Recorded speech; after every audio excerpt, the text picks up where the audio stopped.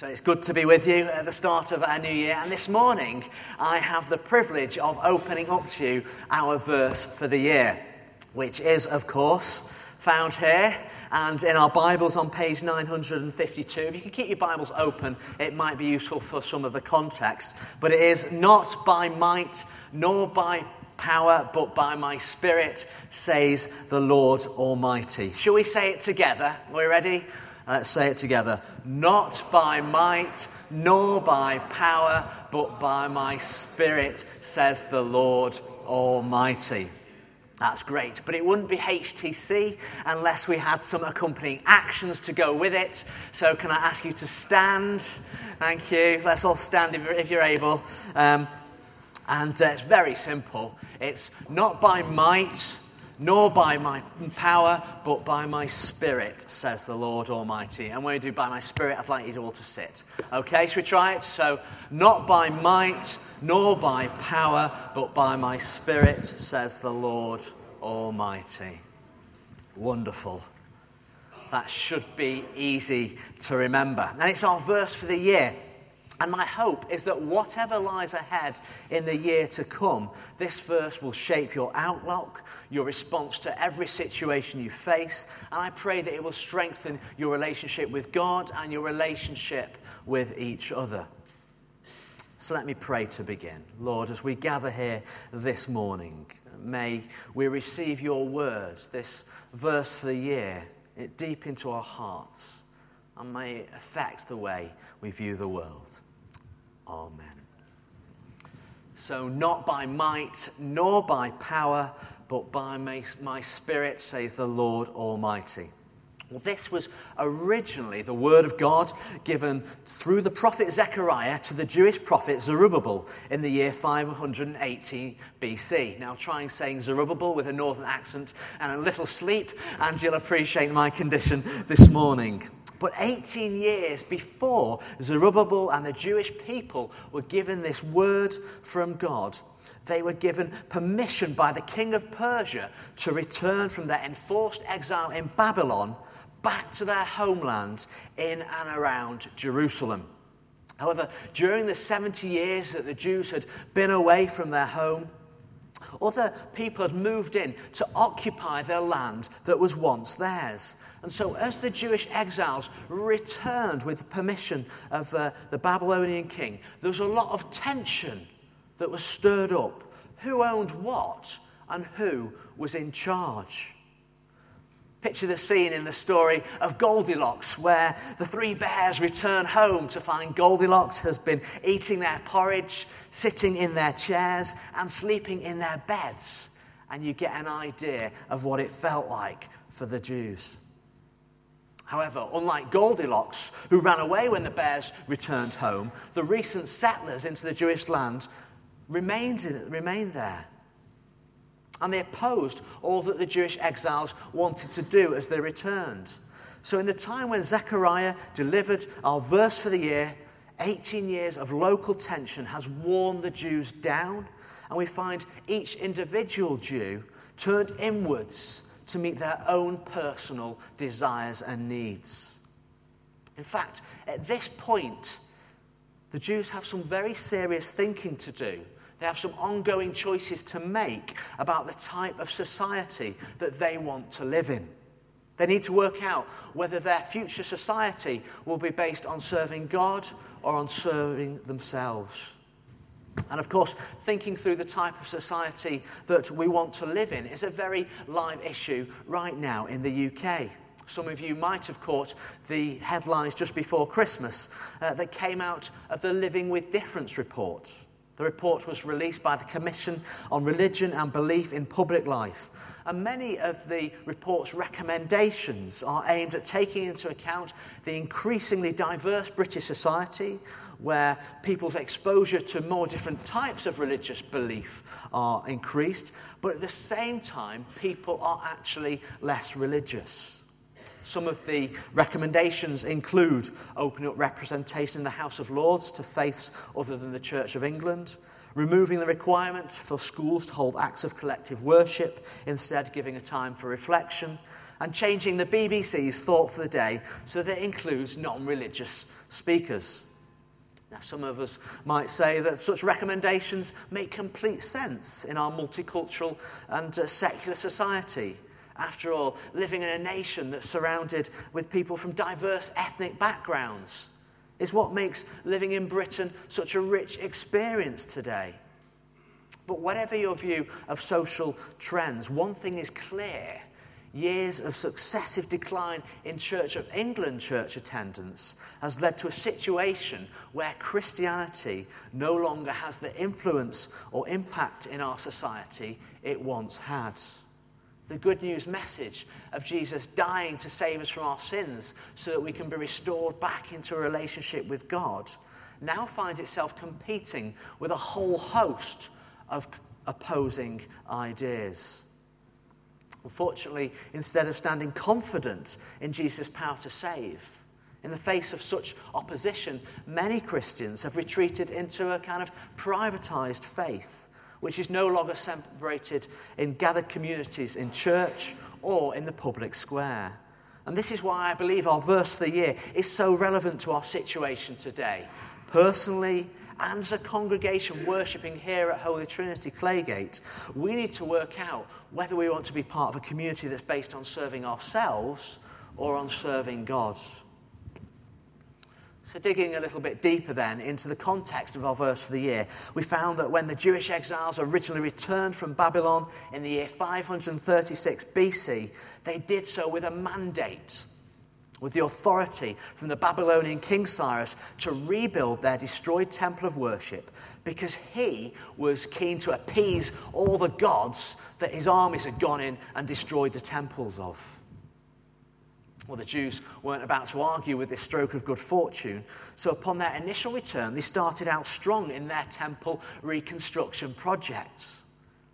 Despite their fear of the new people around them, the Jews quickly rebuilt a new altar where sacrifices could be made, and 2 years down the line, under the guidance of Governor Zerubbabel, they dug all the foundations of their new temple. However, since then, their work had seriously stalled, and there was a combination of reasons for this. Firstly, the older Jews who remembered the former glory of King David's temple couldn't help but weep when they saw the foundations for the new temple, because they didn't look like much at all. This had a discouraging effect. Secondly, the recent occupiers of the land wanted to have their own say in how the Jews should be allowed to worship their God. This had a diluting effect. And thirdly, when this scheme didn't work properly, the recent occupiers intimidated the Jews and bribed the local officials into preventing them from building their new temple. This had a frustrating effect. And so the year 518 BC, 18 years after the Jews originally returned from exile, their work on restoring God's temple had ground to a halt. Under the face of local opposition, the Jews stopped working as one community gathered under the common purpose of serving God. Instead, they now retreated into their own personal interests. The prophet Haggai tells us they built up their own panelled houses while God's house remained a ruin. In today's language, the Jews prioritized their loft conversions and new cars before contributing towards the temple construction. And interestingly, the Bible records how such an attitude actually led to a loss of productivity and wealth. But of course, today we're not called by God to be building grand new temples in order to worship him. So why might the temple reconstruction project have been so important to the eyes of God back then? Well, it's because of what the temple represented. The Old Testament temple was a visible pointer to the hope to come. The temple, with all its sacrifices, was a signpost of the ultimate sacrifice, Jesus, the Jewish Messiah, would later make when he died for our sins on the cross. At this stage in the history of God's saving plan, a visible temple was a witness to God's forgiveness of people's sins and access to a restored relationship with him. Where there was no visible temple, the knowledge of God's forgiveness remained hidden. This is why, in a similar way, Nicky Gumbel, the leader of Holy Trinity Brompton, has embarked on a mission to fill historic church buildings with worshippers instead of seeing them turned into carpet warehouses and gastro pubs. Nicky Gumbel says an empty church is like the empty palace of a long-forgotten king. So it's in this context where the light of God is being hid under a bowl that Zechariah receives this word from the Lord for Zerubbabel. God's word, not by might nor by power, but by my Spirit, says the Lord Almighty, is given to inspire the Jewish governor Zerubbabel and his people into action. And it was meant both as an encouragement and a rebuke. So in the time that remains, I want to get under the skin of what our verse means so that we can use it for ourselves and apply it in the year ahead. So firstly, we're going to look at the rebuke, not by might nor by power. When the Jewish exiles first returned to rebuild the temple in Jerusalem, they thought because they had the backing of the Persian King Cyrus, they'd simply resettle where their forefathers once lived, and the recent occupiers of their territory would just roll over under the might and power of King Cyrus's authority. They came in with a metaphorical bulldozer in the form of a royal decree and expected it would be enough to move any local opposition aside. But this wasn't to be the case. Anybody who's travelled anywhere with a British passport and not received the warm welcome they are expecting knows how the Jews felt. I remember arriving in Sudan and I felt I had the weight of the British crown behind me, only to then have my passport taken off me and be told I wasn't allowed to leave the country until they gave me permission. It was a humbling experience indeed. Well, such misplaced confidence in earthly authority was the manner in which the Jews set about achieving God's purposes of rebuilding the temple. Their actions demonstrated that they depended more on human might and power than they did on God. So after 2 years of initial enthusiasm, when local opposition remained just as strong, because their efforts weren't anchored and rooted in God, their resolve crumbled and they gave up. And it seems to me that this is the mindset that has beset many in the Church of England.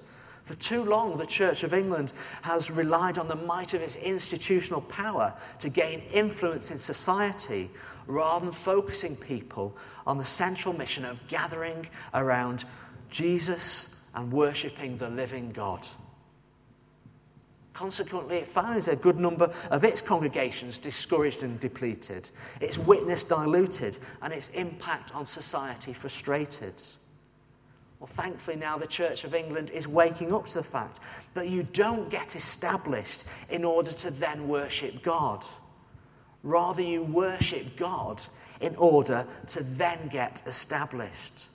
God is not to be used as an afterthought in human power plays. And we too need to personally hear the rebuke, not by might nor by power. Too often, and especially here in Surrey, it's tempting to rely on our own might and power to influence others and to get things done. It could be our intellect, our beauty, our financial wealth, the networks we move in, our natural gifting, our political clout, our cunning, or any other area of strength we use to get our own way. And you will know what that might mean for you. Because this year, there will be times when you'll be tempted to rely on your own might and power to get something done, when God is really asking you to rely on him. Our verse for the year is a stark reminder that even when it seems you're setting out to achieve a task in line with God's purposes, there's no point attempting mighty things for God unless you are allowing God to work mightily in you. Let me say that again. There's no point attempting mighty things for God unless you are allowing God to work mightily in you. This highlights the need to spend time with God reading his word in the Bible and to reflect on what you've heard in prayer. You see, it's not that God doesn't celebrate our gifts or want us to use them in the best way he's given them to us. But if we sideline God, the things we do for our own glory and not for his. The effect of this is to make the successful proud in victory and the defeated discouraged in loss. The winners march on while the losers give up. Well, the effect is to separate God's people from serving together. When we glory in our own might and power, it has a divisive effect. But that's not the type of kingdom that God wants to bring on earth. In the society of God, everybody gets to play. This is why, secondly, everybody needs to hear the encouragement of our verse for the year.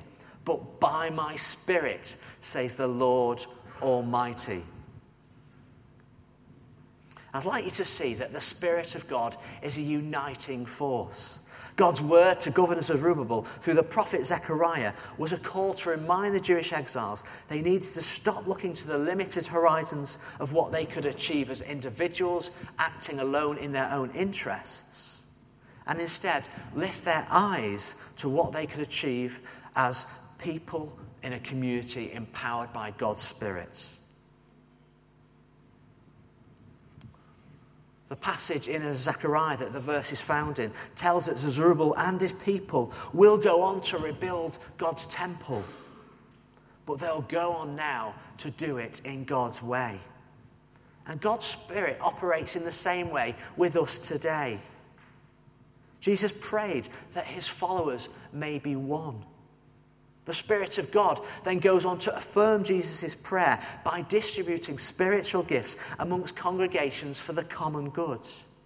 God's Spirit teaches us to need each other so that the body of Christ, the head, cannot say to the feet, I don't need you.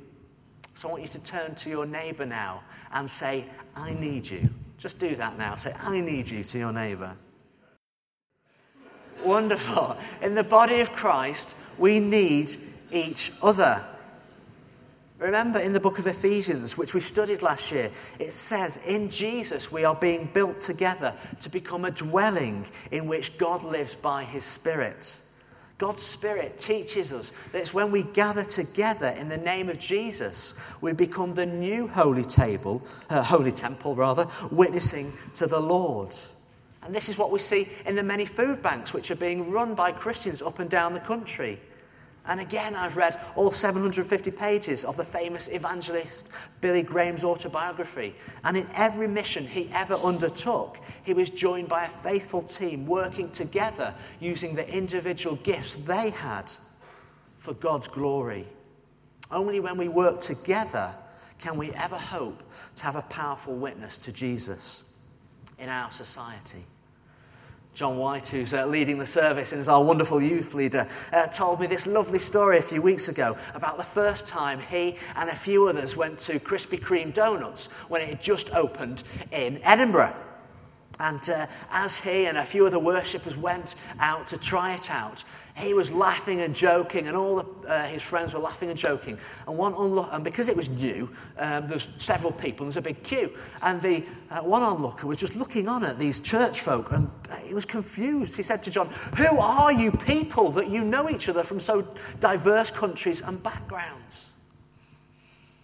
He was just compelled to want to know what brought these people together.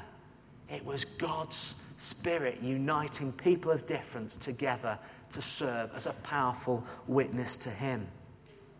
This might mystify some people, but it makes them stand up and take notice.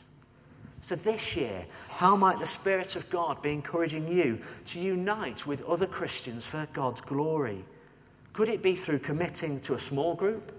Maybe it could be by doing a besom together. It could be by forming a prayer network or coming along to weekday morning prayer. Maybe you could join the welcome team or help set up for 4 o'clock church. The Ukraine mission is coming up in July.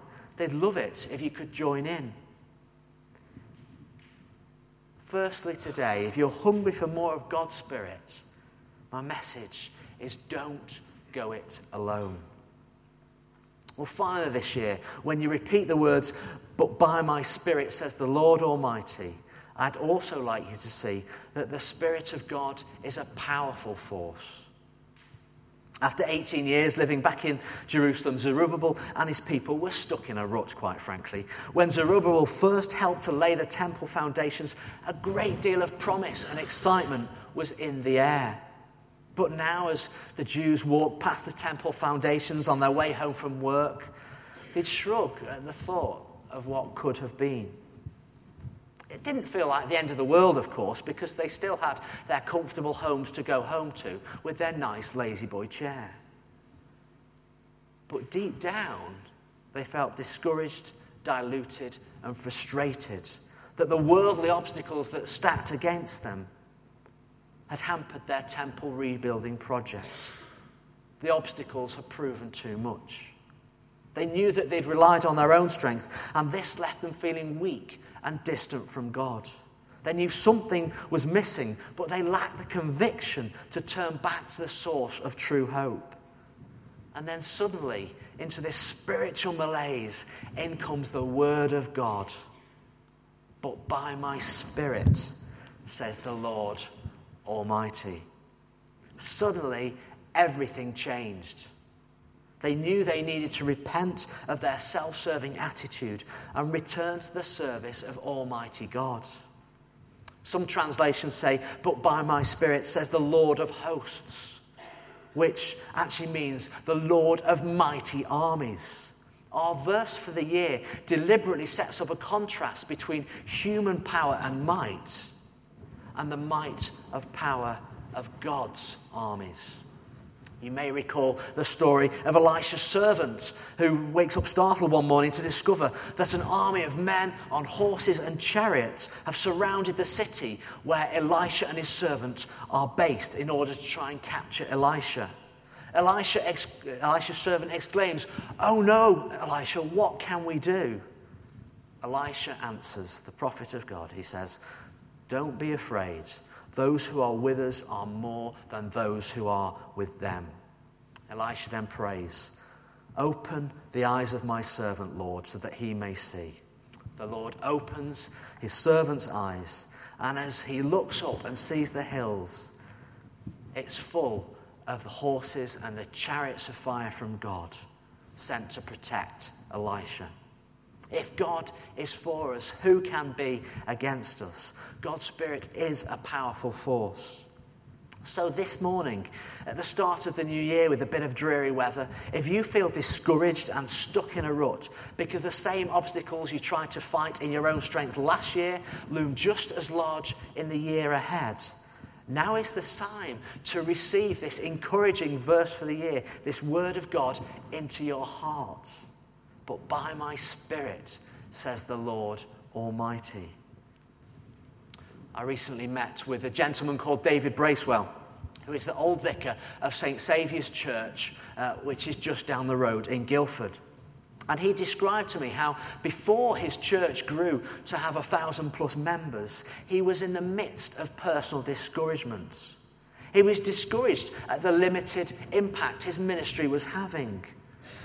Through this difficult time of processing, he had to acknowledge that he was trying to do it all in his own strength. He had to acknowledge before God his own powerlessness to resolve the situation, and then he turned to God in prayer and asked for help. Well, that's when God's Spirit was given the room it needed to move. David's ministry was transformed by the impact of God's Spirit as week by week, people who were seemingly powerful by worldly standards came forward to repent and recognize that they needed God more than anything else in their lives. They began to witness to their friendship groups, and so the expectation of what God could do grew and grew.